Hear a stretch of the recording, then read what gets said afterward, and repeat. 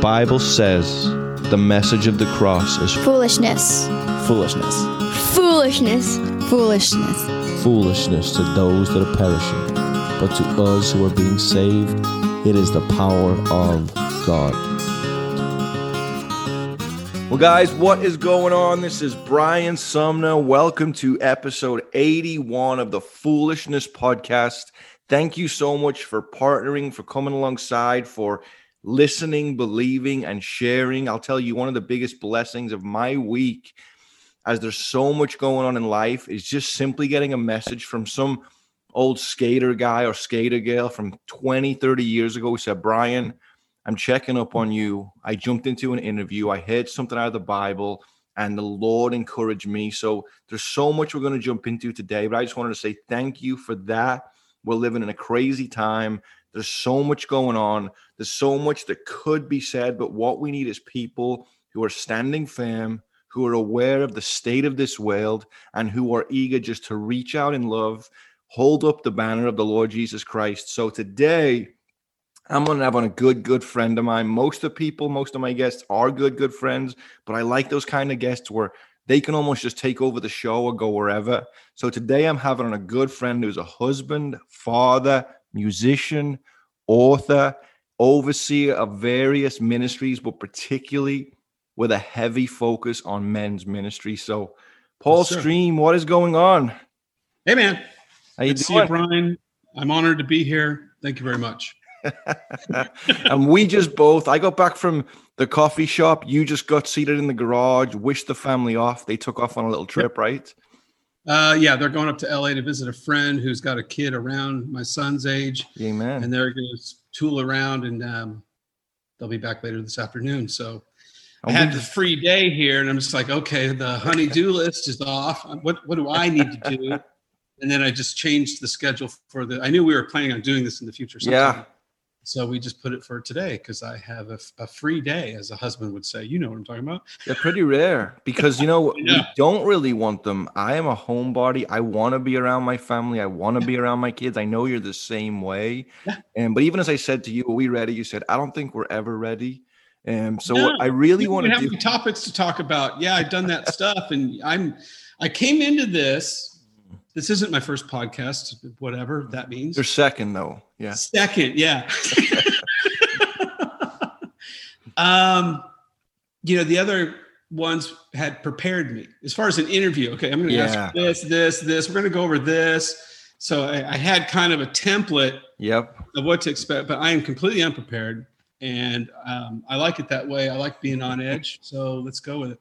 So what Paul is saying is that he's completely led by the Spirit. We're going to see how much of the flesh is present. And guys, just so you know, people that I'm close friends with, I know in the pulpit a lot of times, even on these podcasts, I'll sound really serious. Mm-hmm. But there's a very dry humor between me and a lot of friends because that's kind of just our generation. And we've seen so much. Life's been so crazy. It's just a way to connect, almost like older Jewish folk back in the day, bantering away and joking. Yeah. So I say this, though, why it's relevant right now is because even last night, as I knew we'd be getting on here today, I see a post that just says suicide is up 200%. So what that means is, yes, there's women. Yes, there's sadly teenagers now, many 9 to 12-year-olds. I mean, that's so radical. Just kills you to think of our children even thinking that way. But what that means is I believe it's like 65 to 85% of that is men. So what a perfect time for you and I where we haven't got to even say it, but as we look around, you've got marriages struggling, you've got jobs locked down, you've got a fear of a pandemic, you've got anger at the presidency, you've got conspiracy, you've just got whichever way you want to cut it. There's so much going on that you and I can even talk about, but for the unbeliever, it must be really crazy. So I want to jump into the men stuff and especially your book, Code of Honor. But before that, how did Paul get to where he is today? You were raised in Huntington. I mean, I know where were you born and raised? I was born and raised outside of Huntington. I wasn't rooted here. April was, my wife, but Orange County. Okay. Went to Mater Dei, raised a Catholic. I was an altar boy for X amount of years. I don't have a bragamony. I didn't wake up in a Tijuana jail with the severed chihuahua next to me and go, how did I get here? I need to find Christ. So I just found, I did have a divorce. Yeah. Anyway, grew up in, went to Modern Day and then Canyon High School, finished out there. And then I moved to Huntington in 88. Yeah. I don't know that I didn't document that. And I've been here since 88. So that's more than some of your listeners have probably been alive. I just say that because you are someone that most people I meet know you. I've either heard your music, the bands you've been in, I've been around the men's ministries you're doing. And as you're saying this, from the 80s, even through till about 5 years ago, there was a culture of kind of strong men in Huntington Beach. The punk scene, the movement, it was very driven, but a lot of that came out of broken homes and alcohol, drug use. They call Huntington Beach Heroin High, the high school, which is crazy. And I'm even seeing this generation, you're either the stoner surfer kid or it's kind of like a rowdy downtown thing. And it's kind of changed the last few years, but you're born in Orange County. Did that have a crazy effect on you as a man or? Oh, yeah. Absolutely. My parents got divorced when I was 18, and that's where I started going, 18, you are, well, it was 17. And so, and you're a man on paper, but I came from a Leave It to Beaver family, which I thought, and the carpet got ripped out from under me. I'm like, which way is up? And then the family split up. I got two sisters, a dad and mom, and there was infidelity involved. And I was kind of involved in catching it happen. So I got twisted out a little bit. So there I go. Boom. I went on my, Crimea River. There's guys that have been through to hell and back. But that's what set me on the path to, the false narratives of the fulfillment I was getting through the band and the drugs and the alcohol and the women and all the other stuff you do in Huntington Beach, blah, blah, blah. Which in the end is unfulfilling and empty. Yeah, because that's where I was. And I married someone from that.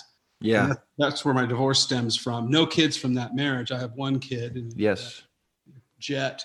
And I'm thankful that I didn't have kids from that because it would have been a whole twisted things. And anyway, and that's what led me right here. And I knew April from those days, my wife. And we got reconnected through a dating site. So they do work. God, I didn't recognize her. I have no game whatsoever. And I'm online and I'm like, I'm barely dating because I'm saved at this point and I'm sober. I did a 5-year sabbatical of sobriety and just, keeping it narrow. And I'm with Christ now 5 years earlier. And I see April's face. I don't recognize her. And she's wearing a Paperboy hat. And I'm like, hey, cool hat. You want to go to coffee? That's my game. Rico Suave, right? That kind of works though. If the hat's cool. She said, yes. Well, she recognized, she goes, Paul, it's me, April. And this is from 20 years ago, back in the day we used to hang out. We didn't date or hook up or anything. We just knew each other, friends of friends. So she got even more beautiful, but you stayed the same. Yeah. What are you going to do? That's what I think is happening with me, yeah. It was a trip. And here I am married to her. I had such a big, huge crush on her back then. And I give God all the credit for that. Yeah. I was already working in the men's ministry stuff then. Yeah. And she tolerated it and put up with it because I was gone a lot. Working ministry, you're on. And I could touch on that too, how things have changed since I've had a boy, because he's my men's ministry now. So I don't necessarily am 100% in. I don't run a ministry right now. Yeah. I don't. I can't. Your life is a ministry. Yeah. My life is a ministry.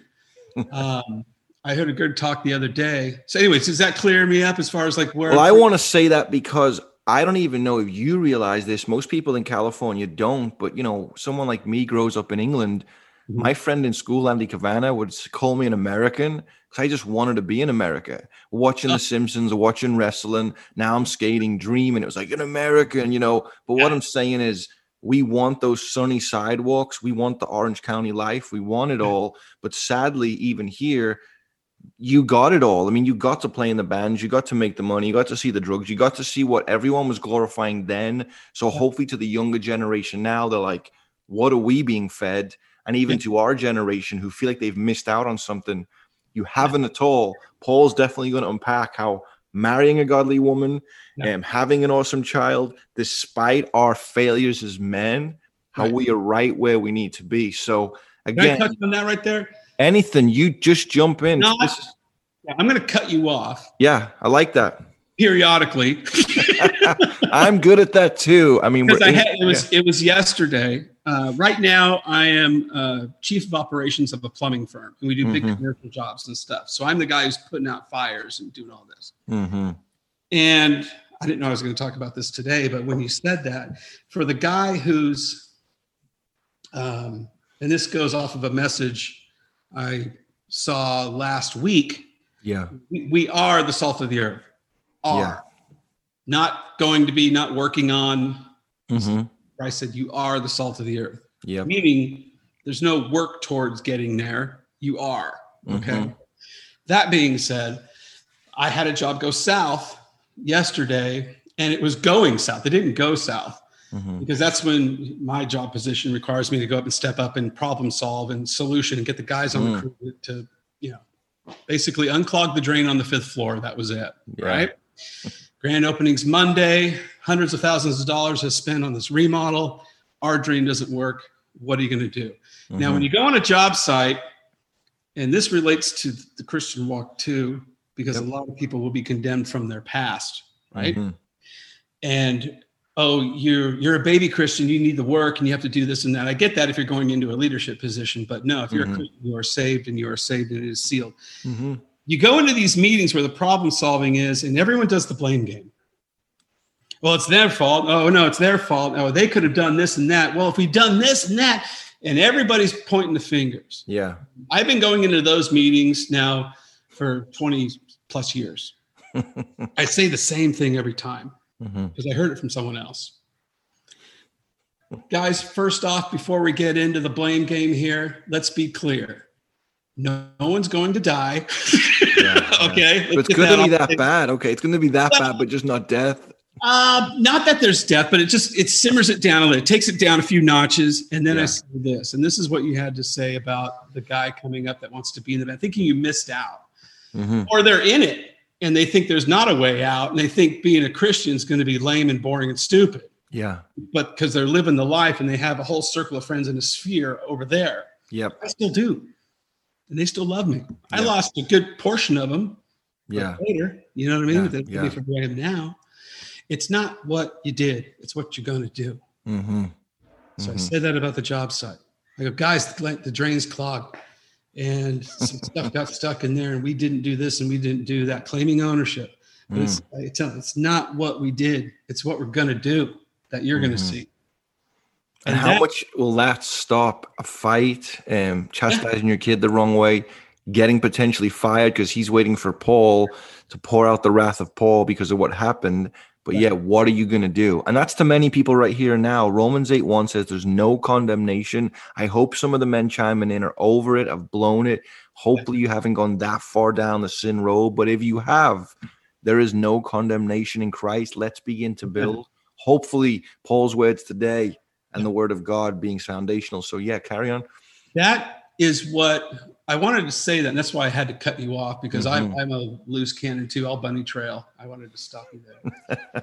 That's what the whole men's ministry, the ethos, the mantra is. Because I worked at volunteered at a frontline ministry church. These guys were coming out of something. They were coming out of addiction, homelessness, jail, anything bad, right?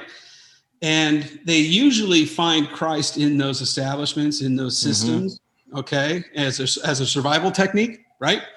Tactic, if you will. Yeah. And they're all on board. They go, okay, I got to hang on to the Christ figure. That's what they view in their head. It's still not real to me, but as long as I'm doing this, I'm going to stay out of trouble. Then they get filtered out, and they usually plant at our church because we hoist the flag. Hey, come over here. Yeah. And you're Pastor Joe, and obviously Chris Jones, our good brother, many friends. His place, amazing church, especially for recovery. I mean, love those guys. Yeah. And I just found myself kind of limped in there, really. But anyway, it was a what now ministry. Okay, you found God. What now? You found Christ. Great. That's awesome. You're saved. What now? What kind of man are you going to be? And that's where the code of honor, which are 12 simple codes. It's not a to-do list or a check-off list with works. It's not. It's, hey, bad. And the common denominator with all those guys, all those men, was simple. It was easy. It's almost a cliche. Yeah. Bad dad, no dad. Doing the same, or it's one or the other, but it's either bad dad or no dad or both. And you're not speculating this. This is years of you seeing this continually. Yeah. Years. I had a great dad. He's my best friend. I call him once a week, and we just stroke each other. Me too. Yeah. Yeah. I keep saying, one of the things I say to the guys that I've learned, like my dad's pushing 80. I think he's 80. He could pass away tomorrow and I'm good. Why? A father's job is to prepare their son for life. And how does he do that, Brian? He makes sure it's just tough enough, right? He makes sure it's tough, right? That's how he prepares it for life. And make sure it's like a mom's job is to make sure their kid doesn't get hurt, period. They're the nurturer. A father's job is to make sure they just don't get hurt that much. But basically make it hard on them. Don't over nurture them. What's the son's job to the father? Your father's still alive, right? Yeah. What's our job? Our job is to prepare our fathers for their death. And how do we do that? We make sure they're proud. We make sure they're proud. And then I'm good. Like I said, I can get the phone call right now. Yeah, I'm going to miss him. I'll be devastated. I love my dad. I know he's going to go, right? But I'm good. He tells me every week, dude, I'm proud of you. I'm proud of you. I get choked up because I'm just like, yeah, we're good. Okay, good. And how many men out there can say that who have a dad or an estranged dad or no dad? That's where the men's ministry comes in. It's just like, okay, the same applies to your Father God. You're a true father, only father, right? Yeah. In the essence of making him proud. You're going to make him proud. He loves you anyway. Yeah. But are you stoking him out of what you're doing right now? Hence the code of honor. Amen. Well, this is ministering to me because I see my dad, as you're saying this, my dad's 70 something, around 74, 75. I just was born into, English family, 2 sisters, mom, dad, and he just worked hard, got up every day, drove the lorries, did his work, came home, ate his food, loved my mom, 44 years of marriage. She passed away, about 6 or 7 years ago, but I am excited to call my dad. And now the crazy thing with me is because of skating at 15, I kind of had this immediate discipline. At 13, I knew I didn't want to be in Liverpool doing acid, getting stoned, just glorifying the doors, going to raves and ecstasy like a lot of my friends, skating. So I kind of had this drive. But a lot of what I just seen in my dad, you get up and you just do what you need to do every day. And that was it. And that for me is what helped my skating and my drive. Obviously, the Bruce Lee influence and how driven he was and those books. But that's what I saw. And so for my dad, as he came over here to America, as he now has 3 grandkids through us, he looks at it that way where exactly what you said is right. He knows I am loving and thankful for him. Times I've preached sermons and he's in the audience speaking of him or my mother. And now it's just we're hanging out. And it's like you said, he sees Brian taking care of his family. He sees his grandkids. And but for the guy that doesn't have that, he's always thinking, where's his value? Where's his identity? They say, 80% of men in prison didn't have a dad. Most violent, angry crimes is because of no dad. So what do you? I tell Jet, you preach it. I tell my kid who's 3.5 now, but I don't want to. And I find myself ministering him just like I would a 30-year-old right out of jail who is ready to make a bad decision, and they'll call me to be held accountable. I go, dude, there's a want to and a have to. Yeah. And they are so far apart. Yeah. There's a want to and a have to. A want to involves emotion. A have to involves a little bit of emotion, but you still have to.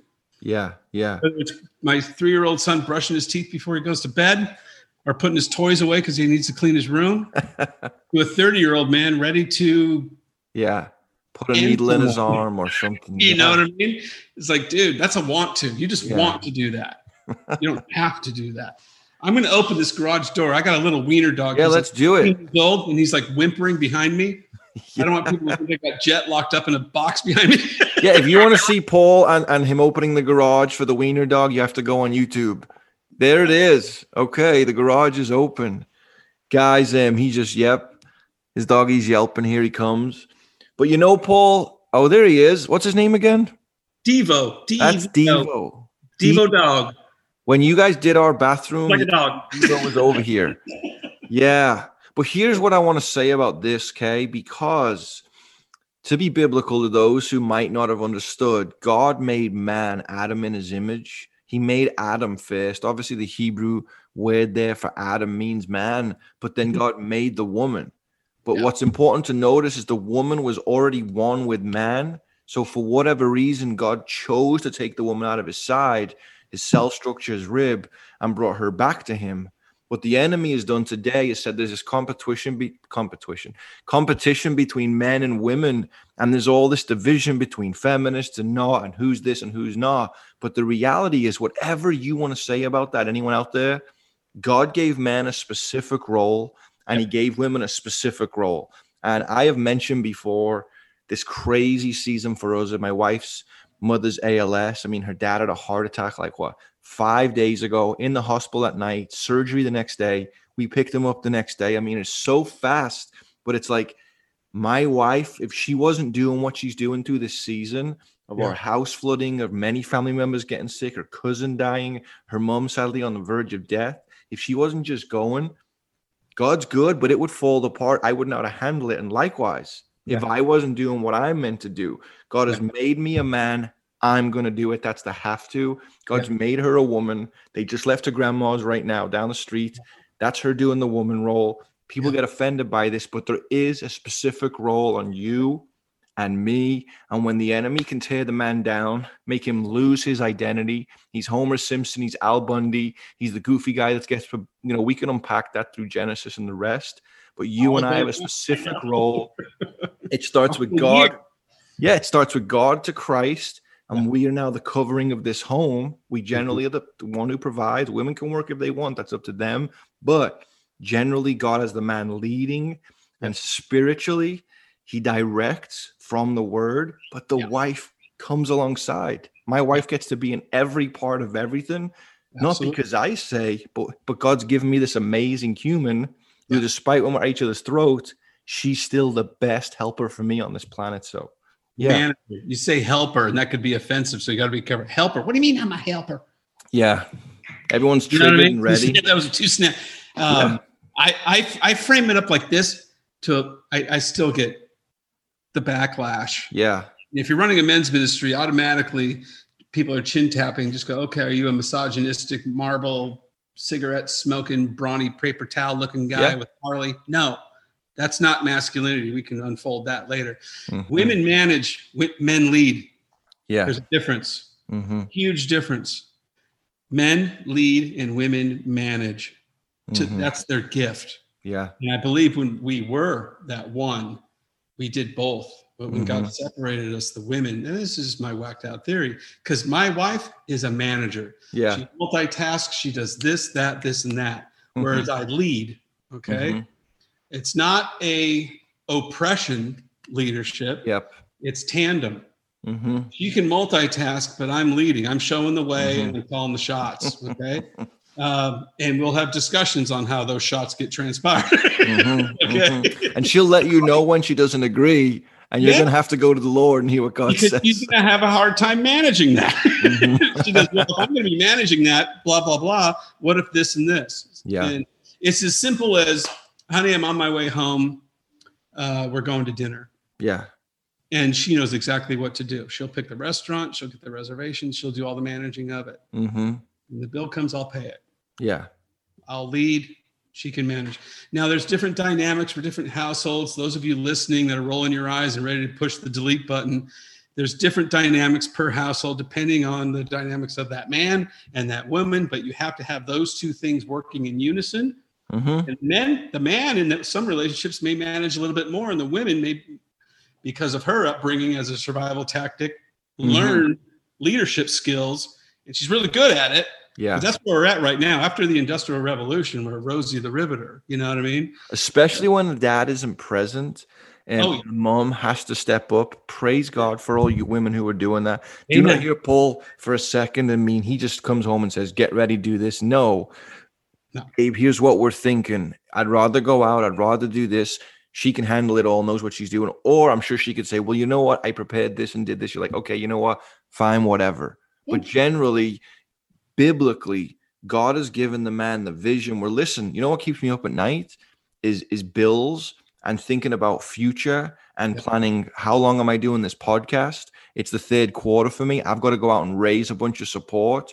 The home running, my son's wedding coming up, and getting you on this podcast today. If something crazy happens, I'm the one taking her mom to the hospital. I'm the one picking up her dad 2 hours away. I want my wife to have the freedom. And here's an easy example. If you're on YouTube and you look around this room, Paul, do you think I decorated this room? Huh? No, it's beautiful. No it's white. Walls. There's no skateboards. And here's the thing. God gave me this amazing helper, not to just help Brian, but because she has this amazing call that only she can fulfill. I've said it a million times. It's not good that man is alone. God has given me a call, and it's not going to work as smoothly without my helper. And I love bragging on women, Paul. There's no other woman on the planet, man, cat, dog, monkey, that is better as a partner to come alongside you than April Stream. That's it. Over everyone else, you've heard it many, many times. So I say that because I focus on things like providing and fighting spiritually for my family. I'm sure putting my foot in my mouth and me, like, this is how immature I am still after all these years. But if you come to our home, it looks more like my wife wants. I don't just go buy a car and say, here's what you're dealing with. Hey, put this outfit on. Hey, do this. She's raw food vegan. She likes her home a certain way. I'm fighting other battles, but I need her to come alongside me. And she's got to say, God, I believe Brian's an evangelist. You know, I don't like using that term, but generally that's what he does. Here's the strong points. I'm all in with him. So men need to be careful on, if I can piggyback on that, men need to be very careful on the leadership role. And that's the danger of doing the self-help masculinity stuff that's out there right now. Gets bastardized and Frankensteined into this, false masculinity. This macho. You never want to render your wife useless. And that means I'm the leader. I do everything. I'm the leader. I don't need a man cave. My house is my man cave. I'm putting up a big old moose head above the fireplace. No, you have to let them manage. That's their gift. That's the part of them that needs to shine and go. And even if they're not good at it, so what? Buck it up and shut up. Well, and I was just raised seeing my dad do that. For whatever reason, when he comes to our home in America, we wake up in the morning.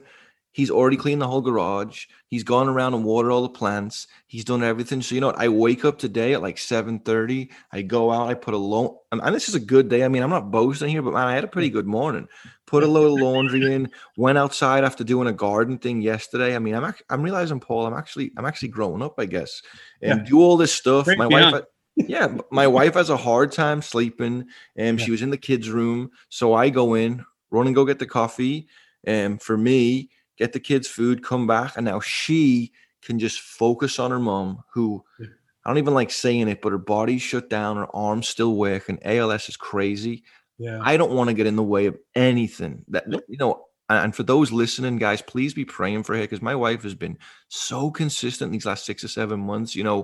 Like I said, with the flood, she had skin cancer, corona, and all the stress that's going on. But sometimes when you're losing someone as close as a mom, you can't really even process it. Hopefully it doesn't happen and the Lord moves and heals. But I'm saying that to say, I got up and did the dad husband role. She's going to go do whatever. And like you said, they vary, but God says in his word, men are the covering. They are the head. In the garden, Adam and Eve's roles were reversed. God told Adam, don't do this. And he got out the way and let the woman make the decision. And he you went there, didn't you? I did. We're close enough. Well, I'll tell you something that's funny. I remember you saying to me, what are you doing? You said, my wife the other day said, hey, I had a bunch of extra money come in. Here it is. Go buy a gun, get some rounds, do this.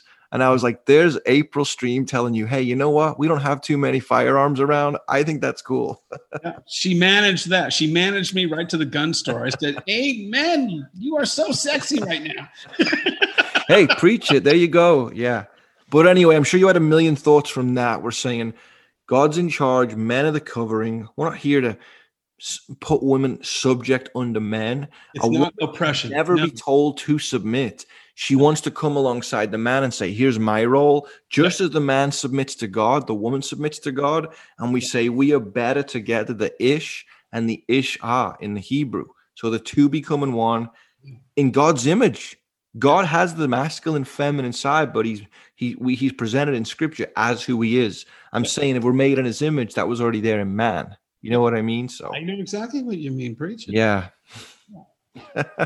Cool.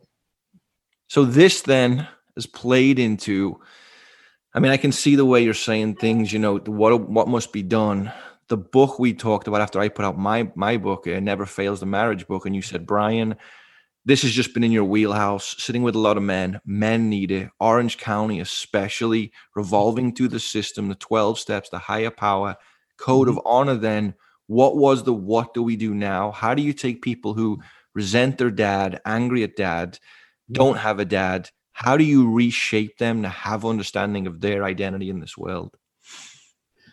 The code of honor is simply, like I said, it's not a to-do list. Mm-hmm. It's 12. Well, let me unfold it like this. There's 12 codes of honor. Yep. Pick two. Pick two, especially code 1. Mm-hmm. Love your Father God with all your heart, soul, and mind. Those people. Okay. Christ summed up the 10 commandments like that, and you can sum up the code of honor like that. If you pick 2, you're good. You're going to be way better than you were, and you do it though. You have to do it. Commitment before. I'll give you an example. Commitment before ego is one of the codes of honor. And you just have these 12 codes of honor. It's a simple book, like I said when I was going to give it to you the other day. And you say, hey, do you want to read this before? And you're just like, no, let's just wing it and go. I'm just like, Okay. Well, I just know you and your diligence. I would rather put this out there than I even read it, and I can chime in other episodes.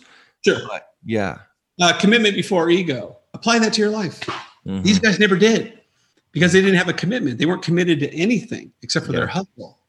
And addiction is 90% of it. Okay. Because that's an end result to all the other bad decisions they've made. They fall into the addiction part of it.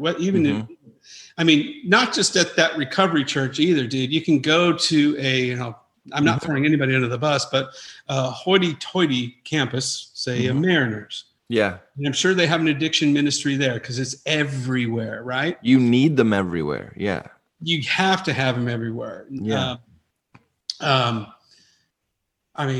There's all different types. Just because someone's driving a $150,000 car and the other guy's on the bus, the problems are the same. It's the same. They resorted into the addiction. So commitment before ego, they're putting their ego and their wants and needs. They're putting their want to before their have to. Okay. We circled back around that. Yeah. Go figure.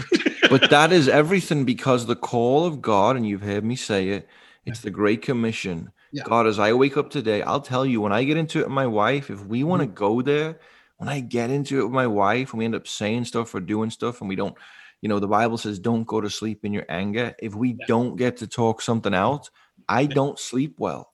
That verse, to me, it's not good that man is alone. Though we're married, to the men out there, and your wife says it's over or something crazy's happened or she's off thinking crazy things, it will terrorize a man more than anything. So that's where you've got to take those things. You're talking about commitment over ego. Even for our home church, branches. Yeah. One of the things Andrew Shea did the other week, just in a men's ministry, there was so much going on, but with the rain and storms, they couldn't meet outside. And he just said, hey, I just want to tell you what's on my heart for men. And he just had a mini list. And he said, the Lord has been dealing with me. And the word he used, it was commitment. He said, it's commitment. He goes, sometimes we can say, we want 500 men and we're numbers guys. And it's about the goal. And he goes, no. He goes, what if men just simply a commitment? And he said, a commitment to Christ's likeness, a commitment to our spouses, a commitment to our kids and grandkids, which is everything you're saying. Yeah. A commitment to our brothers and sisters. So when you see Brian struggling or Brian doing something he shouldn't, you say, Brian, I'm committed to you. Hey, I'm seeing your wife struggling. Hey, I'm seeing your kid going through this. If men do that in society, Christian men, culture's going to be changed. I look at the Mormons, to their example, the way they structure family. That's the most admirable thing about their faith. I mean, I don't back it at all. I'm not looking for some angel called Moron I. You know what I mean? And I say that because I've got amazing friends in the faith, but I don't believe that's of God. You know what I mean? Sadly, from many hearing, that's the truth. But commitment, so commitment over ego. And then what way do people apply this? You have steps to go into, or what are some of the examples, again, that I'm going to lay in the book? They sound silly because they're so easy. Be prepared. Yeah. Be prepared. Mm-hmm. Have your ducks in a row. Be prepared. How about be black and white? Let your yes be yes, your no be no.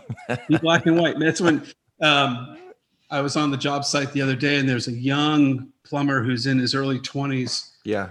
And they talk a different language, dude. I asked a yes or no question. I'll tell you what the whole story was. Yeah. This is being black and white and how successful you can be. Yeah. Even financially. Mm-hmm. But I mean successful in your relationships and relationships with other men and women, and being a role model. Let your yes be yes and your no be no. Mm-hmm. I go, hey, I'll just say he's probably not going to listen to this anyway. Yeah. Hey, Mikey, do you have an email? Because I'm working on the infrastructure out there. So he's newer, and I'm going to set him up internally through the office. He goes, I used to have an email, and then I changed it over to this other email, and I have this one email that I do use. And then I was talking to my girlfriend the other day. I don't want to hear a story, bro. Oh, no. I don't want to hear a story. And he got cross on me a little bit because I turned into the men's ministry leader. Yeah, I go, hey, it's a yes or no question. Just answer the question. I think you've said that to me before. Yeah, yes or no. Did I do it? Did I really? I don't think I was cross though. Yeah. Oh no, you're a little bit more humble. This is a young kid, Well, good for him. Yeah. Yeah, and he, looked at me like, I'm the big jerk because I'm disciplining him. I'm not. I'm trying to help him. And then I took him aside. Yeah. I knew my place. I go, Mikey, come here. So there's your humility. Yeah. Yeah. Do me a favor. When asked a yes or no question, especially by me, just answer yes or no. If I want to hear a story, I'll ask you that. Yeah. But just a yes or no. And I'm good. You don't have to phone the runway with your answer. I'm going to ask you a yes or no question. Just answer yes or no. Mm-hmm. When I started doing that, because I wasn't doing that before either. I had learned this. Yeah. My life started changing incrementally, which on a timeline looks instant, because I was direct. It's as if I had my terms. And if you do that, talking about the code of honor. And you're not mean and be rude, cut people off, do whatever. You're mean and be direct, black and white. But you can do it gracefully. And I've learned to do that. Yeah, yeah. Hence with Mikey on the job site, the young kid. I did acknowledge, like, okay, I've known to be a jerk running a men's ministry, kind of like militaristic. But some guys like that, some guys don't. That's just how I run it. I took him aside. Speaking of the code of honor, let's sum it all up. We can go through all the codes. I think that would be kind of ambiguous and boring for a podcast. Just buy the book. Yeah. And it's $9.99 on Amazon if you want to get it. There's my shameful. Code of Honor. Yes, by Paul Stream. Yeah. Yeah, it's a field manual. I call it a field manual for the hero's journey. Mm-hmm. It's small enough to fit in your back pocket, and it's small enough to read in 2 hours. Yeah. It's that easy. It's a reference guide. Well, I say it like this. As a skateboarder, I'm doing the garden outside. The guy next door to me just did his. So I could go and do all this stuff, but I have no problem being like, what should I do exactly? So if you're like, Brian, get over it, do this, this, this, I'm good. Yeah. When I'm at jiu-jitsu, what should I do exactly? I'm going to think through things a little deeper than most people. That's how I go. I try and grab a load of information. Well, Paul, what about this? What about that? But if I know your intention is, I'm trying to get you the bottom line foundation to build on. Yeah. I don't care about someone's attitude, really. It's like you look at the chef in the kitchen. When there's 10 cooks in the kitchen, the chef says, do this, do this, do this. They better know he's trying to run a kitchen. It's never personal. That's the point. You get the food on the table because of it. This isn't about Christianity where we just get the gospel done and we're rude to each other. No, but the idea is when we're black and white enough to step into what we need to and clear, it will have an effect on your life. Yeah. Here's what being black and white will shape in a man. what it does is it shapes your terms, because you're going to acknowledge what you're saying no and yes to. There's no story to get ambiguous about. Yeah. Does that make sense? Yeah. Hey, what do you think? Yes, it does. Yes. Oh, okay. Your term, every man should have his terms. And here's the thing that I realized, that a lot of the men that are coming out of something, all right, or struggling with anything, is their terms aren't intact. They don't have terms that they live by. And what are terms? Terms are something a man would die for. Movie reference, Gladiator, just gets finished. They demask him, and Joaquin Phoenix's character comes down. He's like, "Who are you?" Great question to ask any man, right? God asked Elijah, yeah, what are you doing? Who are you? Yeah. Who do you think you are? That's even better. That can be said both ways. Who do you think you are? I've been said that a lot by April. Who do you think you are? Or, hey, Brian, who do you think you are? Pretty deep, right? He takes off the helmet. He turns around. And he goes, "I'm Marcus Aurelius, father to a murdered son, husband to a murdered wife." Those are his terms. "And I'll have my revenge in this life or the next." Those are his terms. Now, they may be distorted, but that's who he was. He just gave that guy a description, a sculpted description of who he was. Those were his terms. And he wasn't going to bend on it. He wasn't going to go back to his jail cell in that movie and go, he's not going to change anything. So as a man, we have to have our terms. And what are your terms? Yeah. You can pick 2 of the code of honors and make them your terms. Mine, the first, and I think it's the 6th code. I don't fight unhonorable battles. So the first code is love your God with all your heart, soul, and mind. And number 6 on the code of honor is I don't fight unhonorable battles. Now that covers a few other codes in there because they're all kind of intertwined, but they all have definite definitions for themselves. So those 2 terms, and I've always done that. So I let people win now. Yeah, which is huge. It sounds like you're just talking about your book, but I'm telling you, like my dad said, I pick my fights. And I just don't get involved. There's certain things that don't matter. And as a man, you can tell your wife will say something leaving a room, or something will be going on, or you'll be drained, and you can go chase that rabbit down the hole and there's a fire there. Or you can say, it does not matter where the shoes are today. It does not matter that this was left on. Yeah. And yeah. I mean, honestly, yeah. As soon as I had my terms intact, now I changed them because it was commitment before ego. Because I was running the ministry. I was single at the time. I was committed to April and the ministry. I had a long talk with God of how this was going to transpire. And the Holy Spirit came in and helped me along the way. It was what it was, that season of my life, which was, they're always spot on 7 years. There's no monkeying around 5, 6, or 8. Yeah. He always spots it on 7. 7, new season, boom, go. Someone else is now running the men's ministry, which is very successful. There's men getting help that they need. I attend it as a participant. I don't. Well, sometimes I'll raise my hand and put my 2 cents in. Yeah. But they have other men that have gone through the walk that are ordained. I want to talk about that word too. That are running this men's ministry, that are helping men, not under the guise of how I did it. But the men are there and they're getting a new kind of help now. Now they got some 12-steppers that are doing it, some life coaches, the young life coach kid that's running it right now. And it's awesome. Yeah. Awesome. I attend it and I'm, my big toes popping out of my sneakers because I'm just stoked. Yeah. Yeah. You're excited. Part of that. You know what I mean? The book is kind of an opus to it all. We're wrapped up. Here it is. Put this in your back pocket and do it. Shape your terms. Shape your terms. I told you I could bunny trail. Yeah. So anyway, shape your terms. Have terms. Every man should have terms. If you can't tell another man when he comes up to you and says, "Who are you?" "I'm Brian Sumner." And then give him a sentence. Yeah. Not a paragraph, not a story. Give him one sentence. Put some conjunctions in there and a lot of comments. Who cares? But one sentence to describe who you are. Well, that's, I know a lot of times when I've gone and spoke at men's ministry, one of the things I really try and hold to is the story of David, because David knew who he was until he didn't. I mean, even when he went into battle, he said, "Who does this uncircumcised Philistine think that he is?" He determined who he was because he knew who he was. And it was one of those TV shows, the cheesy Christian ones, that said it wasn't just that David fought well, it's that he believed well. He trusted the Lord was with him. Who was this Philistine? And it was David who served the Lord up to the point where the Bible says at the time kings go to war, David didn't.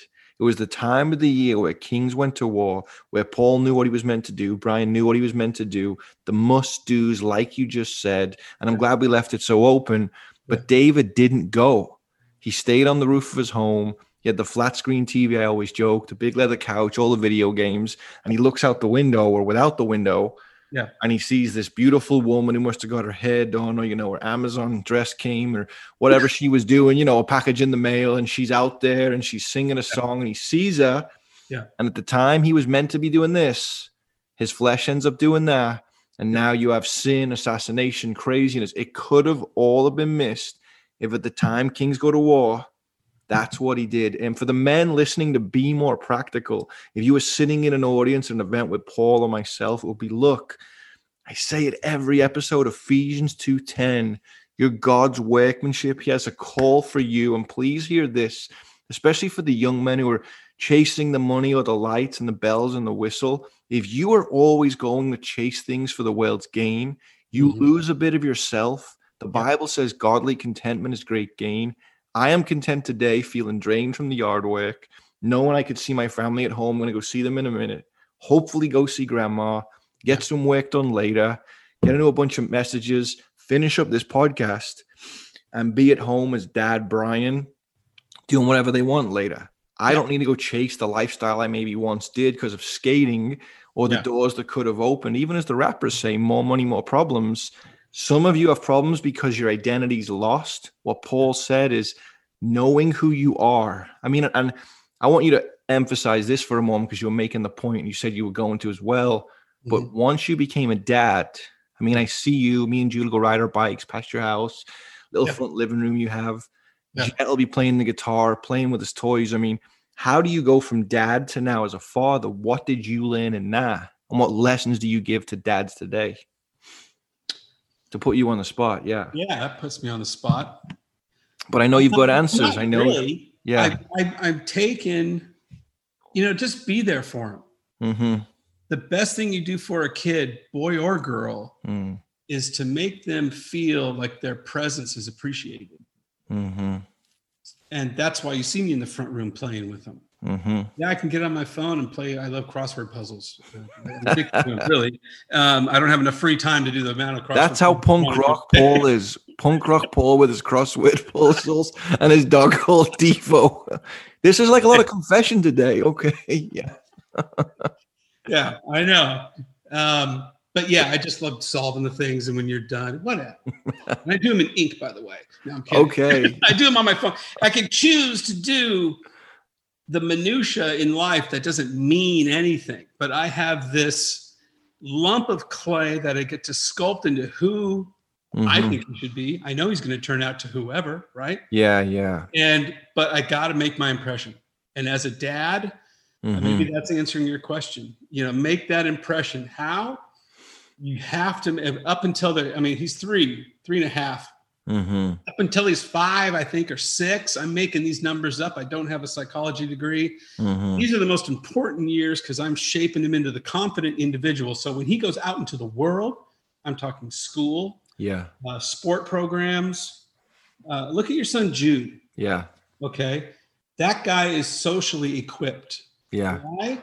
When he was present in front of an adult, he was wanted in that presence. It wasn't go to your room, get out of here. Hey, whatever, kid. You're just a kid. Get out of here. Yeah. No, it's like, hey, man, you're special. Not the over gloating. You don't want to create a sociopath. That he gets told off. I mean, he's at an age where you'll be calling me in a few years going, how did you do it? Yeah. Hopefully not. Yeah.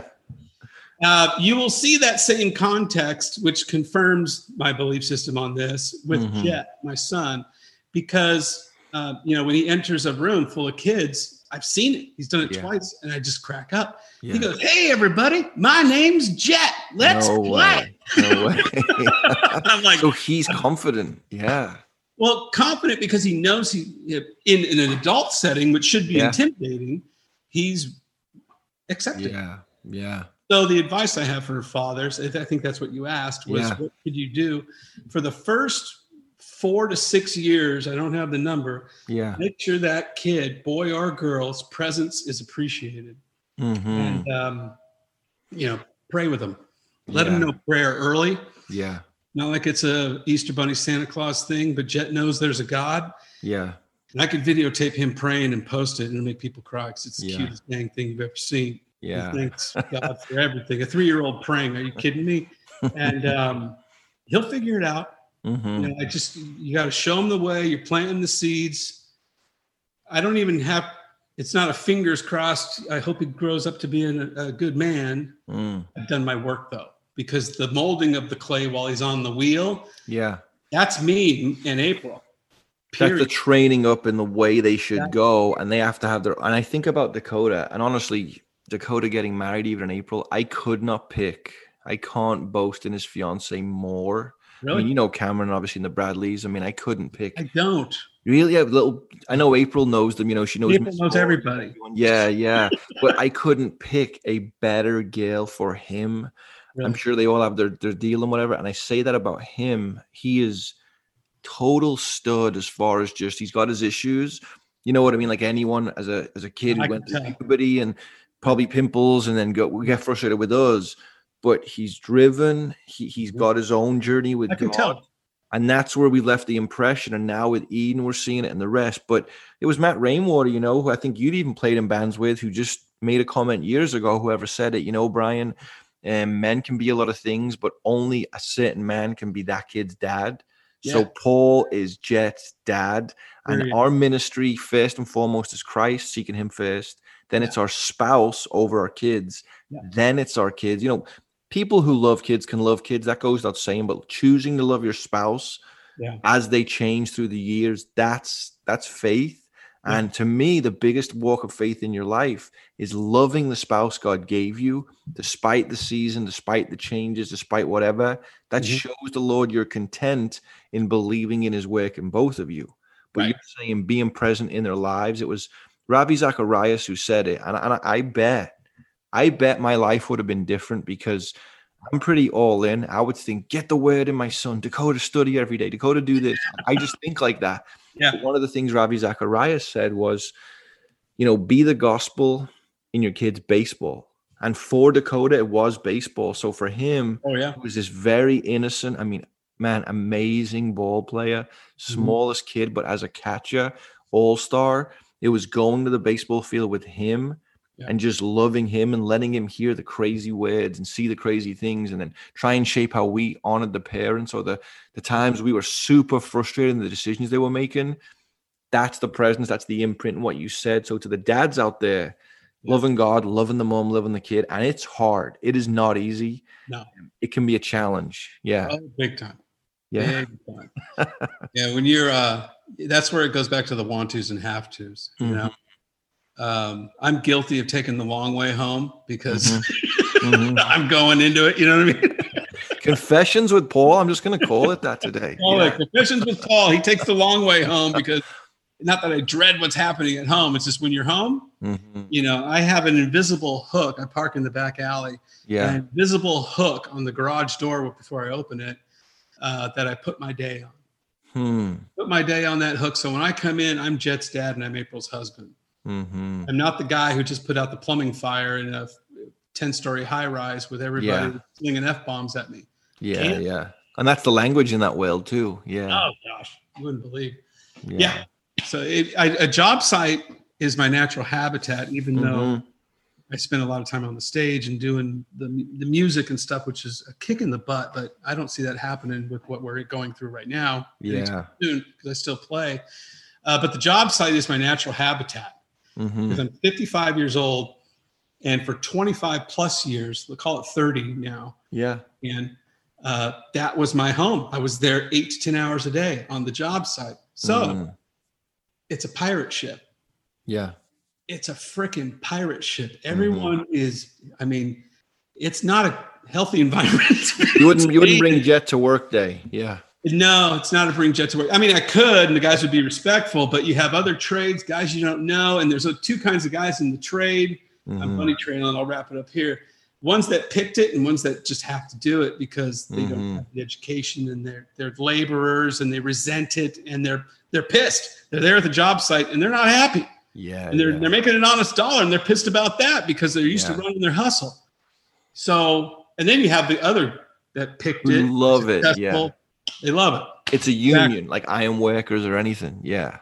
All that. Yeah. Yeah. And I teeter between both of them because I fell into it, and then I ended up loving it and succeeding in it. So, I have to have that hook on the door.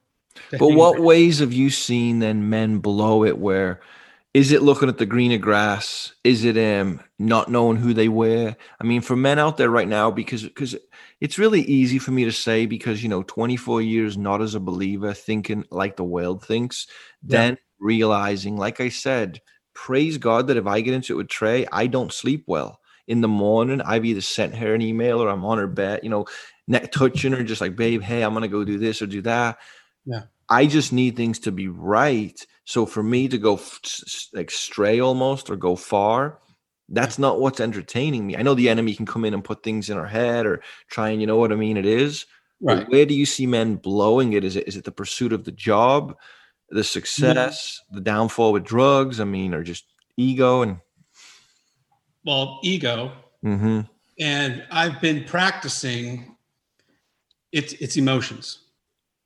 A man's worst enemy is emotions. And combining, and you could help me out with the addresses as far as scripture. I've been studying Stoicism for the last 10 years. So, and what I've seen is a correlation between biblical scripture and actual Stoicism. So if Stoicism existed now, it'd be a new agey, masculine, don't let the outside, we're emotionless. Right? We have no emotions, but you cannot let your emotions call the shots. This is the ego, okay? The commitment before ego. We started the podcast with this. The biggest trouble a man can get in is believing his own BS. And it's usually emotion-based. Remember Apocalypse Now? Another movie reference. Marlon Brando's character goes to Vietnam, starts believing his own BS, has a village believing it too. And at the end of it, before he's going to get off and he knows his death is imminent, he says, oh, the horror of him believing his own BS to what he created was this conglomerate, just BS of him being a god, a demigod out there in the jungle. Yeah. Right. And we send an assassin out to kill him because you believe. The danger lies when a man starts believing his own BS. It's 100% emotional based because he's getting that gratifying fulfillment of those emotions being satisfied, and it snowballs and it snowballs and it snowballs, and you're going to hit that. You're going to hit a rock bottom. There's not a happy ending in any of that. So Stoicism to me, I'm talking Marcus Aurelius, all those dudes who, back to the movie Gladiator. Yeah, that was Marcus Aurelius. There's no coincidence. I think that Ridley Scott put that Caesar there. And he says, he's hugging Joaquin Phoenix's character. He says, my faults as a father are your faults as a son now. Because he was emotionless. He didn't communicate to his son well enough, right? Yeah. So that is the definition. Stoic, still, not much emotion. I mean, in the New Testament, we see Paul speaking to the Stoics. And here's why. Women want love. I mean, don't get me wrong. I want my wife to love me, to know I'm the only one. It's meant to be that way. And even my wife said the other day, we're just driving. You don't realize it's registering till even now. But I'd said it to someone else. Just how she said, I guess growing up, I had boyfriends and my friends would always get mad because I'd kind of lose my girlfriends in that time. So you're like, oh, yeah, that's typical. But when you think about it biblically, that's because the woman is now partnered with the man. Though obviously they're in sin if they're living, not as Christ said and all the rest of it. Me and you combined, I'm sure that was back in the day. But it is true. For this reason, a man leaves his father and mother, becomes one with his wife. If you're stoic, if it's not good that man's alone, the emotion kicks in. A woman wants that love, but a man wants respect. So I can say things like, hey, I did the laundry at this time. I do jujitsu every day. For the women whose husbands want to do jujitsu, let them do it, because what they don't tell you about jujitsu is you have to wash your gi every day. So you know what? all the other laundry's getting done as well. Wives, you are getting major help. So let's say I go do the laundry that day. Yeah. And we always have that because we're homeschooled. There's a million things going on in our house all the time. Yeah. Then I go do this and do this.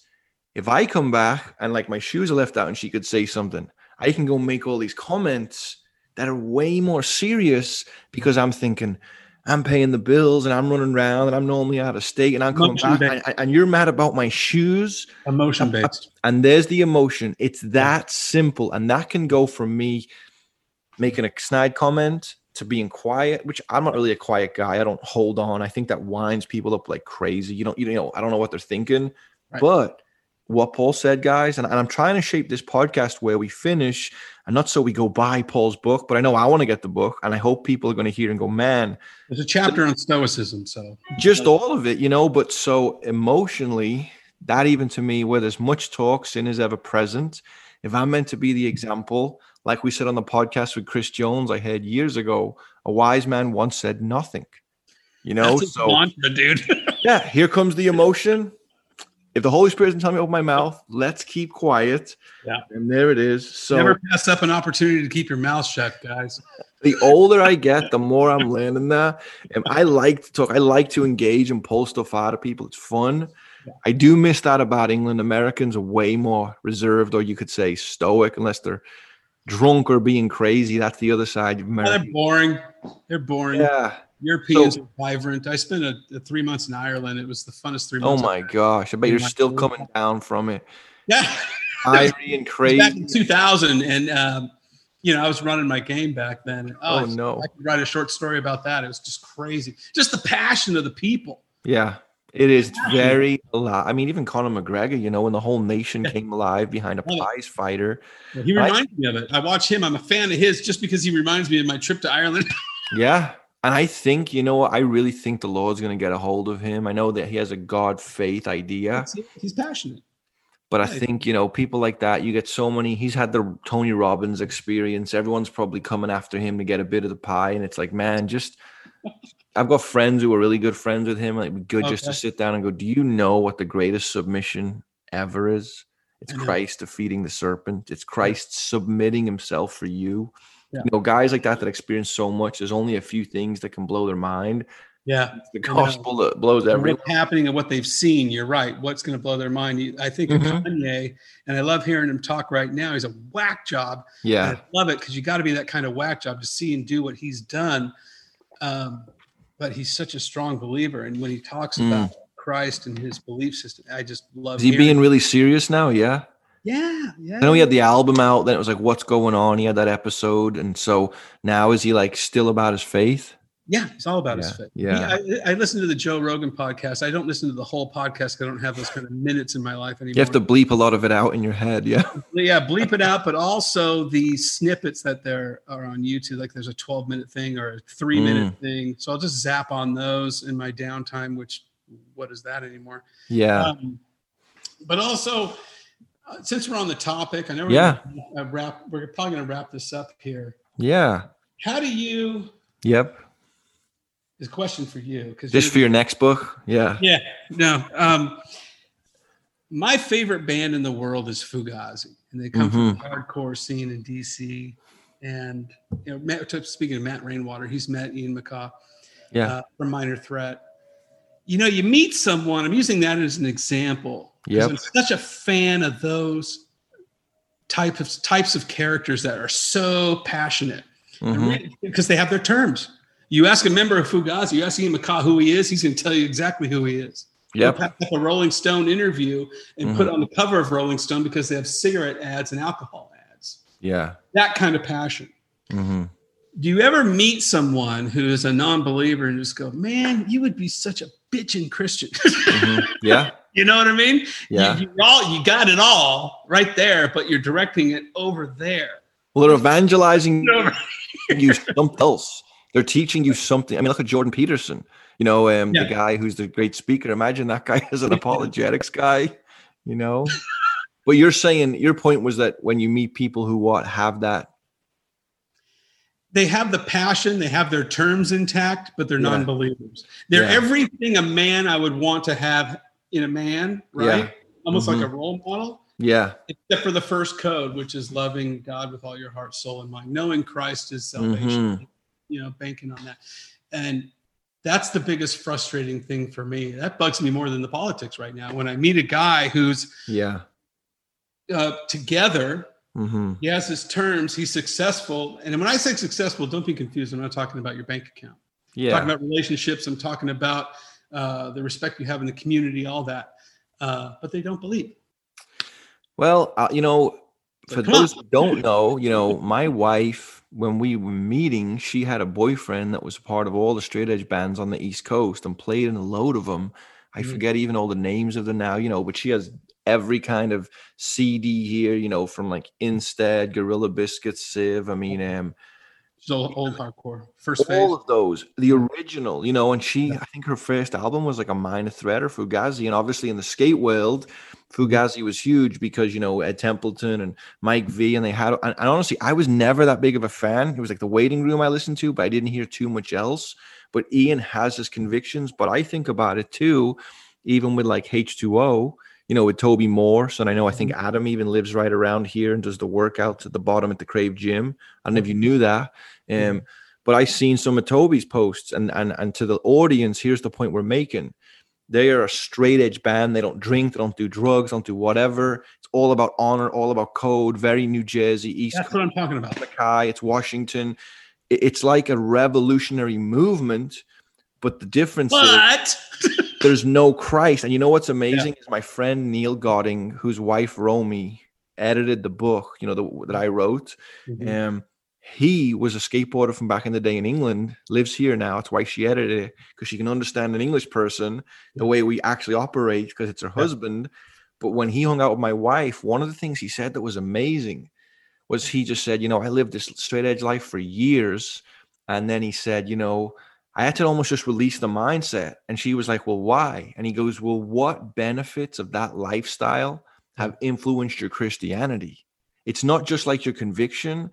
It's like Paul counted it all loss. So to someone like Ian MacKaye and everything he's done, even in the greatest of it, we know this. I'm not preaching to you, but at the heart of it, even though it's good, it could still be self-righteousness. And, the most artistic person who actually they don't care how many of those acts are false humility.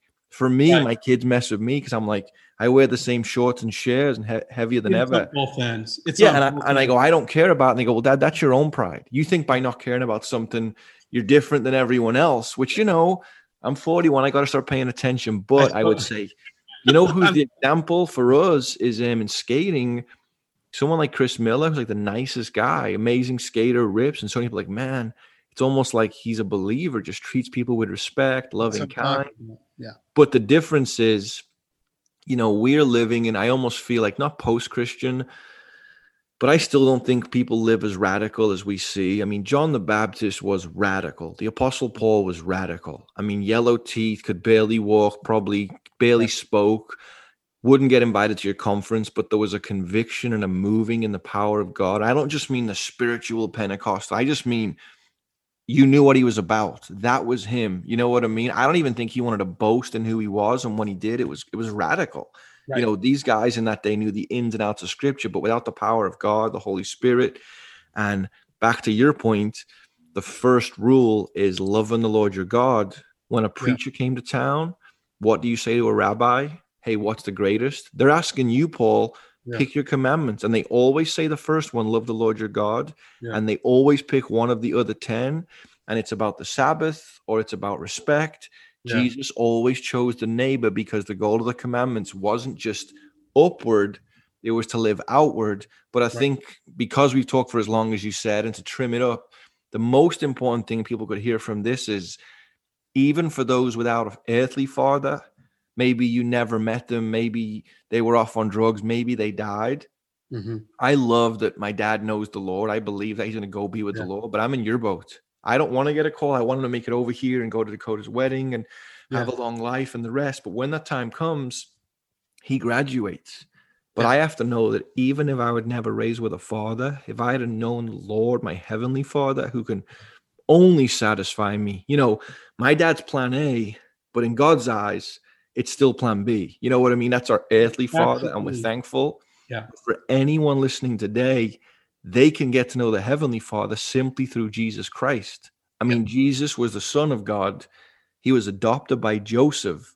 So he lived in this world in that way. And we don't hear of Joseph years later. So even he lived those crazy years without the covering of a father in that sense. But for the men today, and here's the thing, all these guys we know, 6'4", been in gangs, all the rest of it, all these guys are generally teddy bears, sweethearts. You know what I mean? They're broken inside. Big time. Most bikers, criminals, it's hard on the outside because the inside hurts. Yeah. We need our fathers. Very few unreturnable sociopaths where I've ministered to them and I'm just like, whoo, out of my wheelhouse. You're gone, dude. Yeah. They're just completely gone. They're sociopathic behavior and they're so damaged. I don't have the skills to help them. Yeah. Ministry wise. But you said there's very few of them. You said most very few. For every 100, there's a 0.01. You know what I mean? Where I meet just evil, puppy killing evil MFer who does not care. Does not care. Yeah. And they're out there. Pure evil's out there. Ready to go down in flames or whatever. Yeah. In human form, they're out there. And I've met them. And I know a few. But that's where, I put it in God's hands. I go, okay, you can work on the guy. Yeah. But for everyone else, you pointing the way to the Lord. I let him know exactly what you're talking about. I'm kind of putting the bow on what you're saying there in the fact that you do have a father. Mm-hmm. You got gypped. Yeah. But you didn't know that you had a real dad who loves you and that will give you affirmations, but not in the form of a physical pat on the back. Maybe. But what you're going to get is the affirmations of how your life is going to change if you just do the work. That's what the code of honor is all about. And stay committed. Stay committed. And that father's always going to be loving, always going to have your back and always be there for you. And that's it. And God will bring men around you that are father figures. He will bring brothers. I mean, I go to any men's thing and I'm like, that's the affirmation that happens. I mean, we don't call it a group, we call it a team. Groups form to chat and discuss career or whatever. Teams form and strive and strategize to win. So the men's ministry, we always called them when we broke up into our groups. Yeah. Hey guys, break up into your groups. We call them teams. Just that little word right there changes it for a man. Yeah, we're in this together. Yeah. Yeah. Well, I'm going. Where's my group going? You guys want to talk? You've had like 3 accents today, and one was from New York, one was from Boston, and I think one was from Australia. So I'm channeling all these.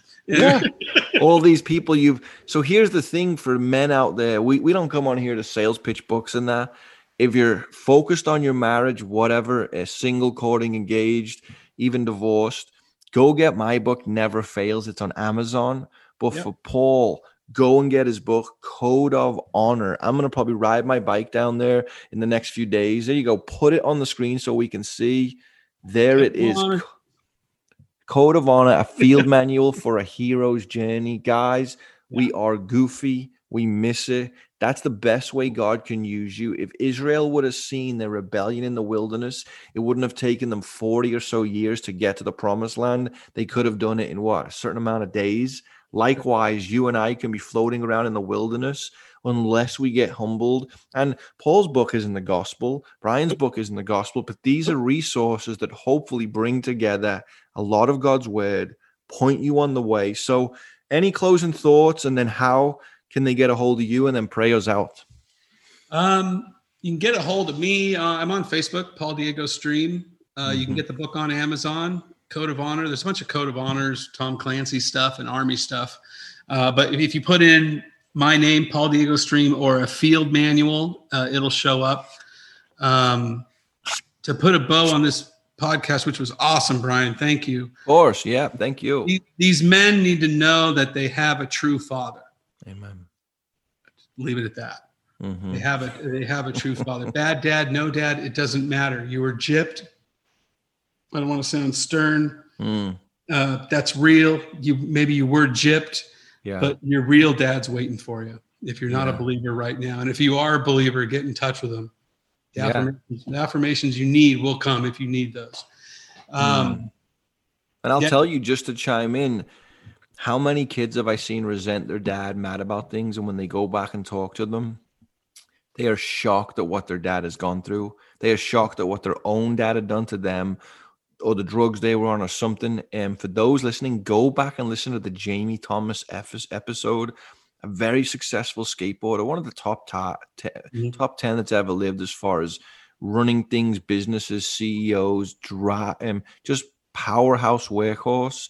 And God got a hold of him, and he goes on the podcast and just unpacks beautifully his journey with his dad, and just how his dad even kind of gave in a sense, because Jamie was so overpowering, you would say, in his own words. And then years later, his dad was like, well, why didn't you fight? I mean, Jamie said to his dad, why didn't you fight in those years to get to the next level? And God restored all that, praise God. Yeah. But it really allows people to open up, because we're not professionals, as John Piper said. You know, we only know in part. We're trying to do our best, but how much do I ask forgiveness of my own kids? I didn't mean to say that. I don't get this impression. Even talking to you, I want to go get a hold of them, and they won't know why I'm doing it, and kiss them and hug them and go, what are we going to do today? I'm super dad right now. Yeah. But anyway, would you pray us out? Yeah. And just encourage people. Yeah. Father God, thank you so much for this meeting with Brian. Call it a podcast, call it a chat, call it what you will. That, Father, we just pray that just one man or even a woman yearning to learn and understand, man, listen to this podcast and be taught something to get closer to you, Father God.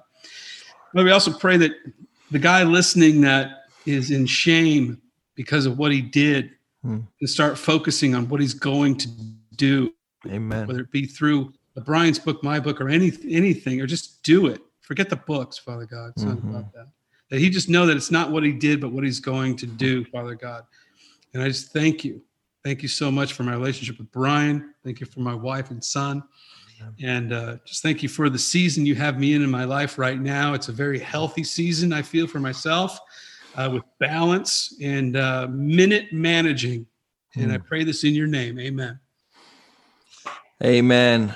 Well, guys listening, please, I hope you hear the fellowship where if we could all be together in a room as a team, you might not feel it. You might be out on those country roads coming off of something, thinking there's nothing left with a gun in the back of the car. You could be wound up by the state of the nation, the world, conspiracies could be driving you crazy.